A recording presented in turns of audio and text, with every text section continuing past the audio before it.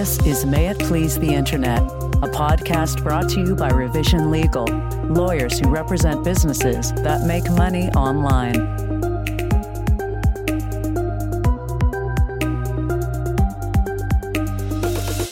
Hey everyone, you are listening to the May It Please the Internet podcast, which is a podcast brought to you by Revision Legal. And today I'm joined, as always, by my business partner, Eric Misterovich. Hey, Eric. Hey, John. How are you? I'm good. It's been a long time. I'm ready to get back into the swing of things. It's been a short but fun summer. What about you? Yeah, absolutely. School is starting back up, and couldn't be happier to have the kids back in school.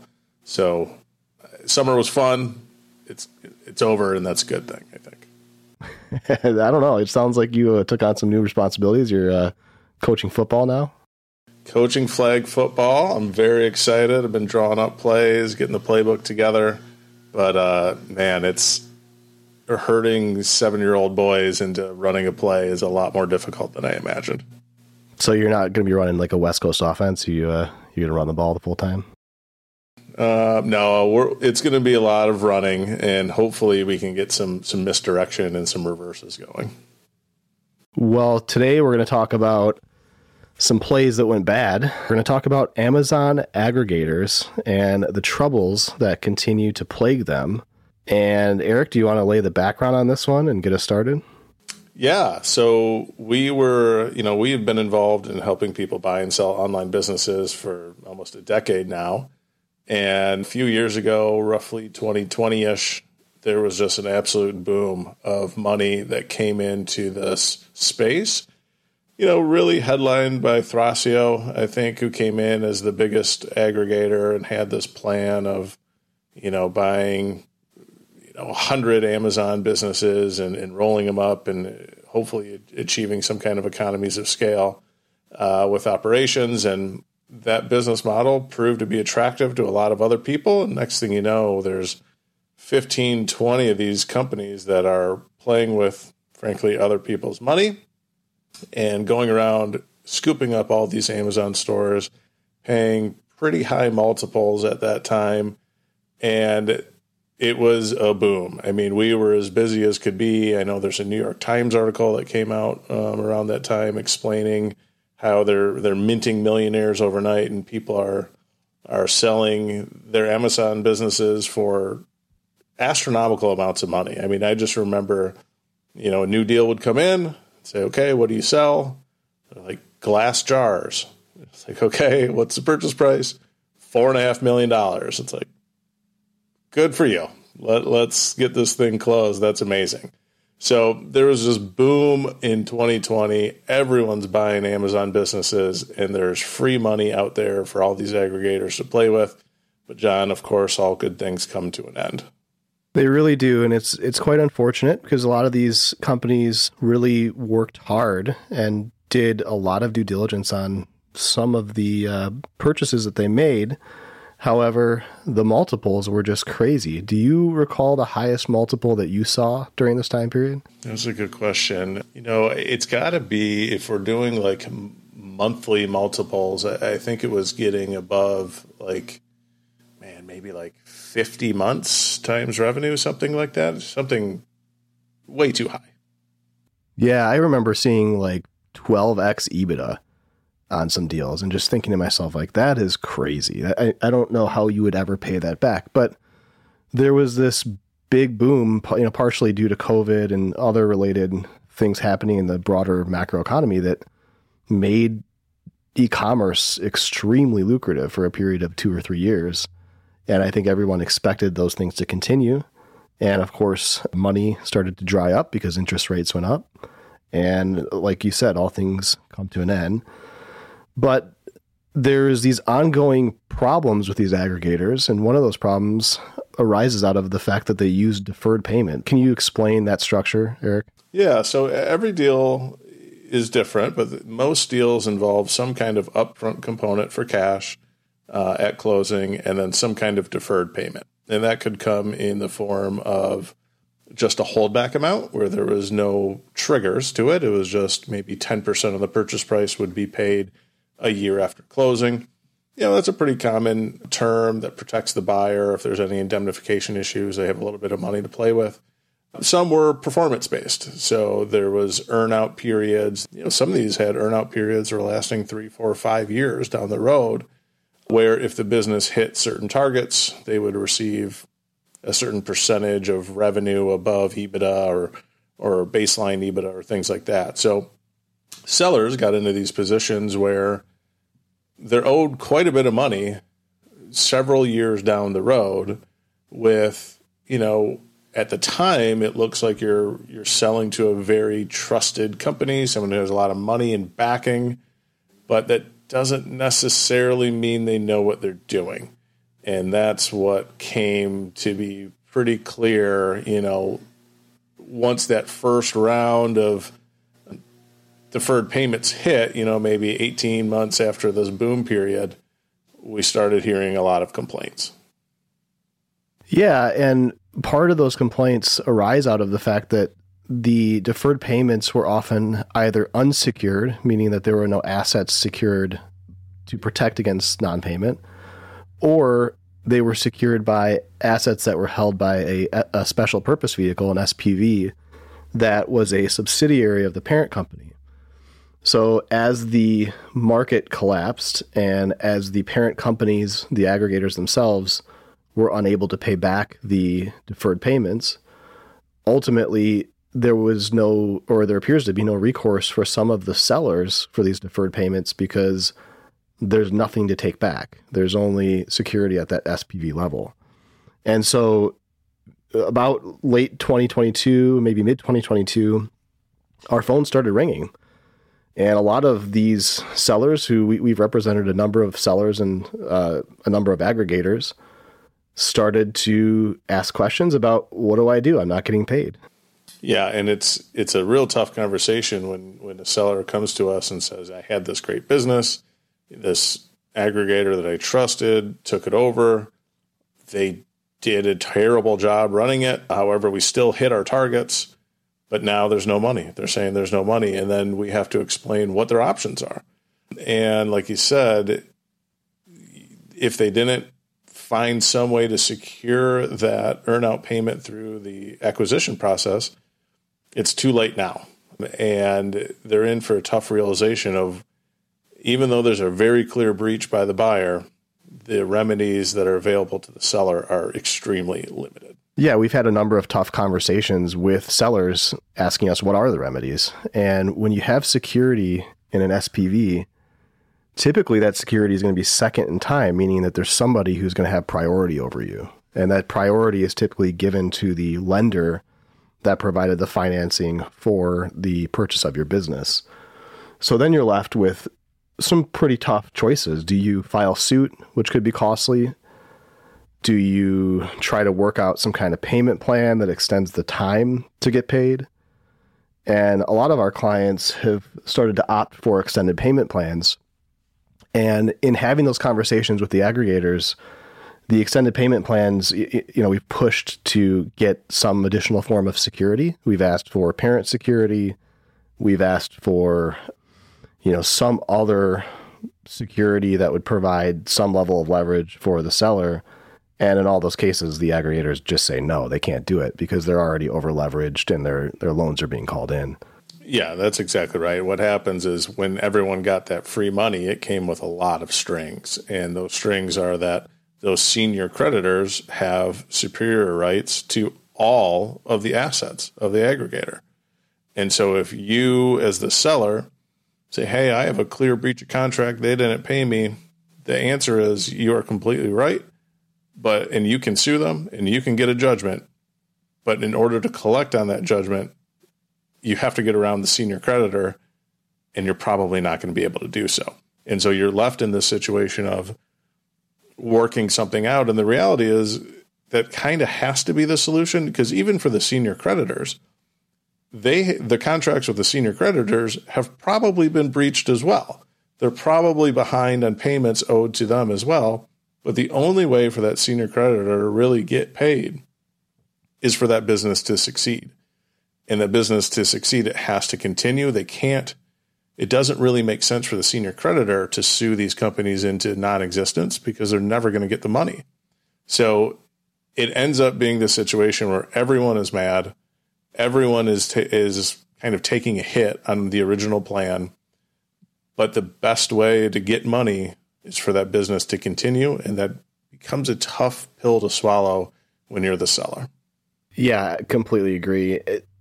A number of our clients, I want to pause here to make a mention of something, which is that during this period of time, we had a number of sellers who would come to us and they would want really just kind of partial work. They'd say something along the lines of, I just want you to review this agreement and make edits to it. I'll handle everything else.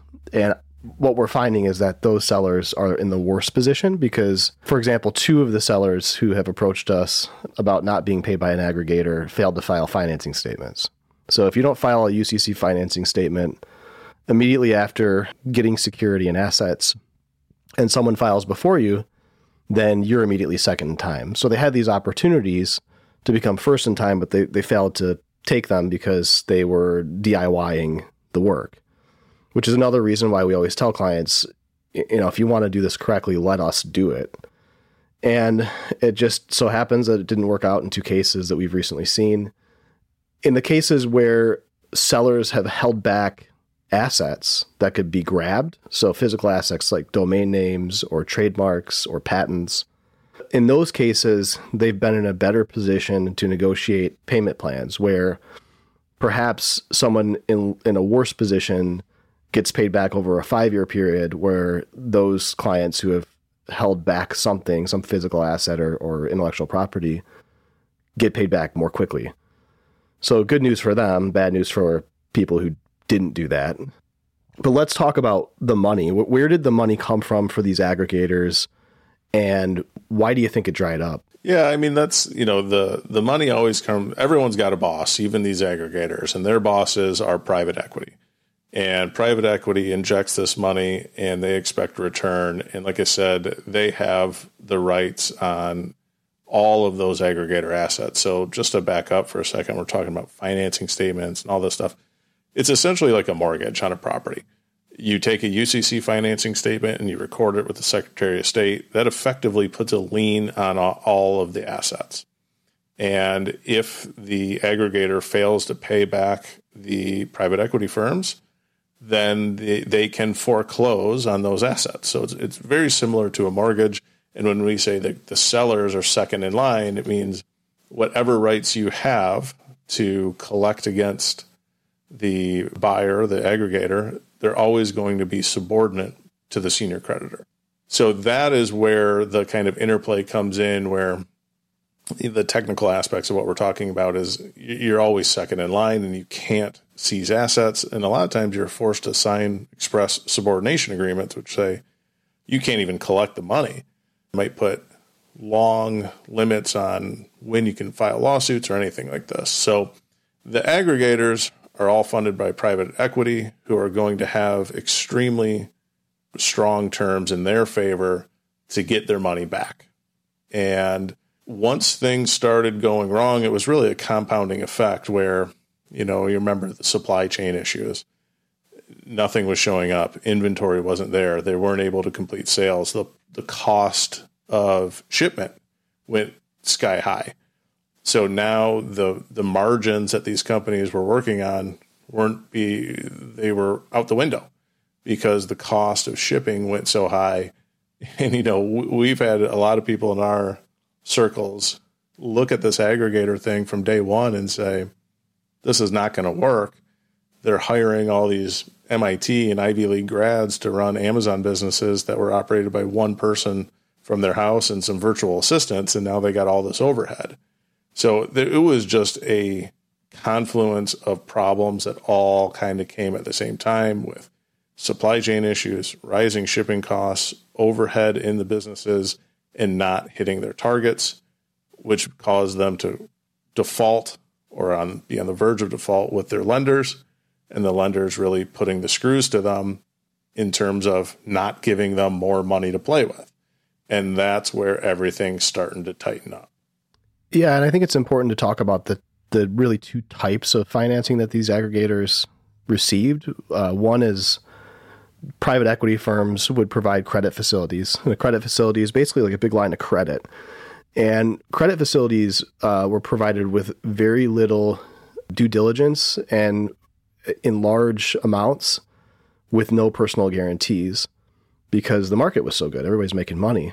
And in credit facilities, there typically will be an arrangement where there's a period of just interest-only payments. So a lot of these aggregators were taking advantage of the fact that they could buy a business now and pay interest-only payments for a period of 5 years, for example, and take that 5-year period where there was no real movement on the actual underlying debt to increase the value of the business in the hopes that they would have enough funds to pay back the debt when the interest-only payments ended. And unfortunately, that didn't happen because of all the things that you already mentioned, Eric. And then in combination with that, interest rates went up. So, historically, interest rates were lower. So people who were investing in private equity found that it was a good deal for them. So they wouldn't put their money elsewhere in the market.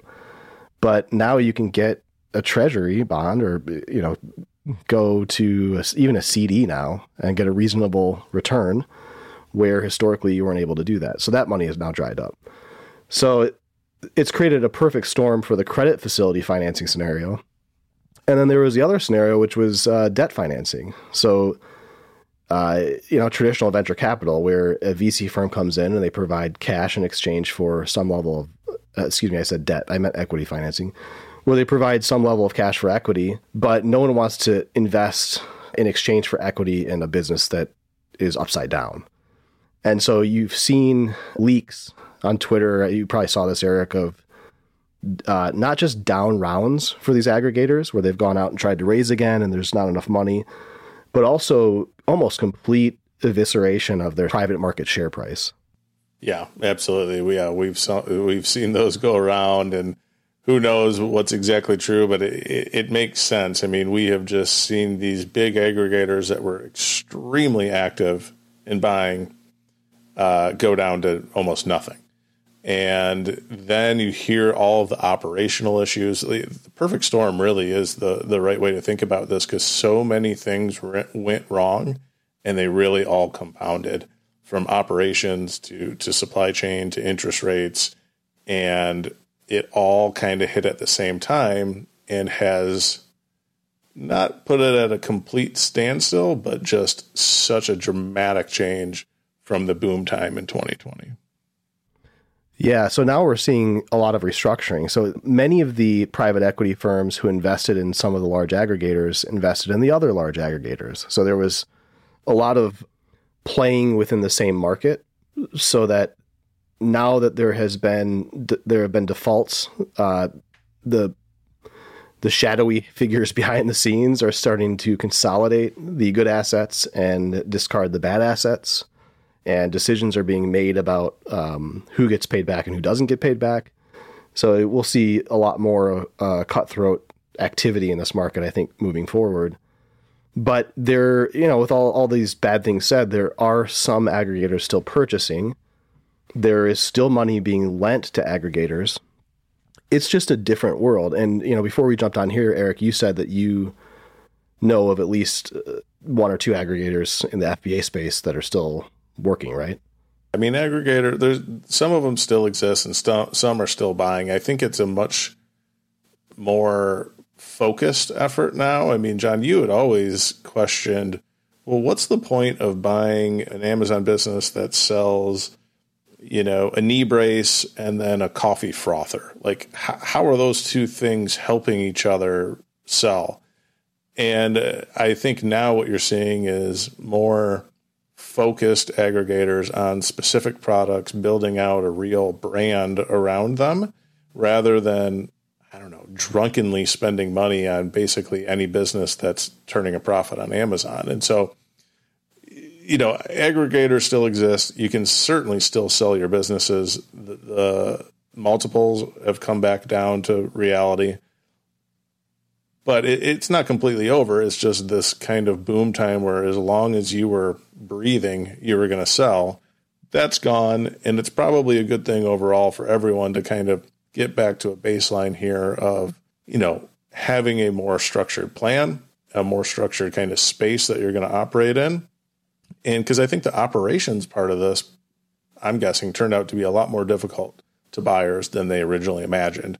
When you have one seller and they're completely in control of this business and you try to hand that off to a team of executives and a team of kind of underlings, things get lost and they don't pay attention, and the businesses don't get the same amount of attention that one person poured their heart and soul into. So businesses are still selling. It's not the same. Now we're starting to see aggregators selling themselves when they get to a point of kind of no return, which is an interesting twist on things. Yeah, I think in the SaaS space, definitely there's still a lot of activity. There's a lot of activity in the Amazon, Walmart, Shopify adjacent services business. So we're seeing a lot of M&A work there. And I think of the, let's say, FBA or physical products aggregators, the ones that seem to stay and are remaining are the ones that, like you said, had really competent operators and good teams, people who could really understand the businesses that they were acquiring, did good due diligence, didn't buy from a lot of Chinese sellers. A lot of Chinese, I'm not making a comment about Chinese sellers, but a lot of the problems that we saw with aggregators arose out of just jurisdictional issues because, somebody doesn't disclose something. What's your remedy? It's nothing. It's effectively, you can't go over to People's Republic of China and enforce a rep warrant and get any kind of reasonable result. So that was a high risk choice, and it didn't pay off in a lot of cases. But in the case of the underlying private equity firms, we're definitely seeing tighter leverage ratios. So they want to see that the multiple is lower, that there's sufficient cash on hand from the buying party, the aggregator, a lot more reporting requirements. So historically, aggregators didn't report anything. They just wanted to know that you were still operating. And now it's, monthly, quarterly, deep dive reports, and in many cases, actual traditional audits, which is great, of finances. So whatever comes out of this, I think, will be a bit stronger, but it still remains to be seen what the future of these businesses are. And yes, I still think if you're going to do this, build a Sears. Don't build, 5 consonant Amazon brands. It's just insane. Build a brand that matters. Build a Hexclad. Build a Solo Stove.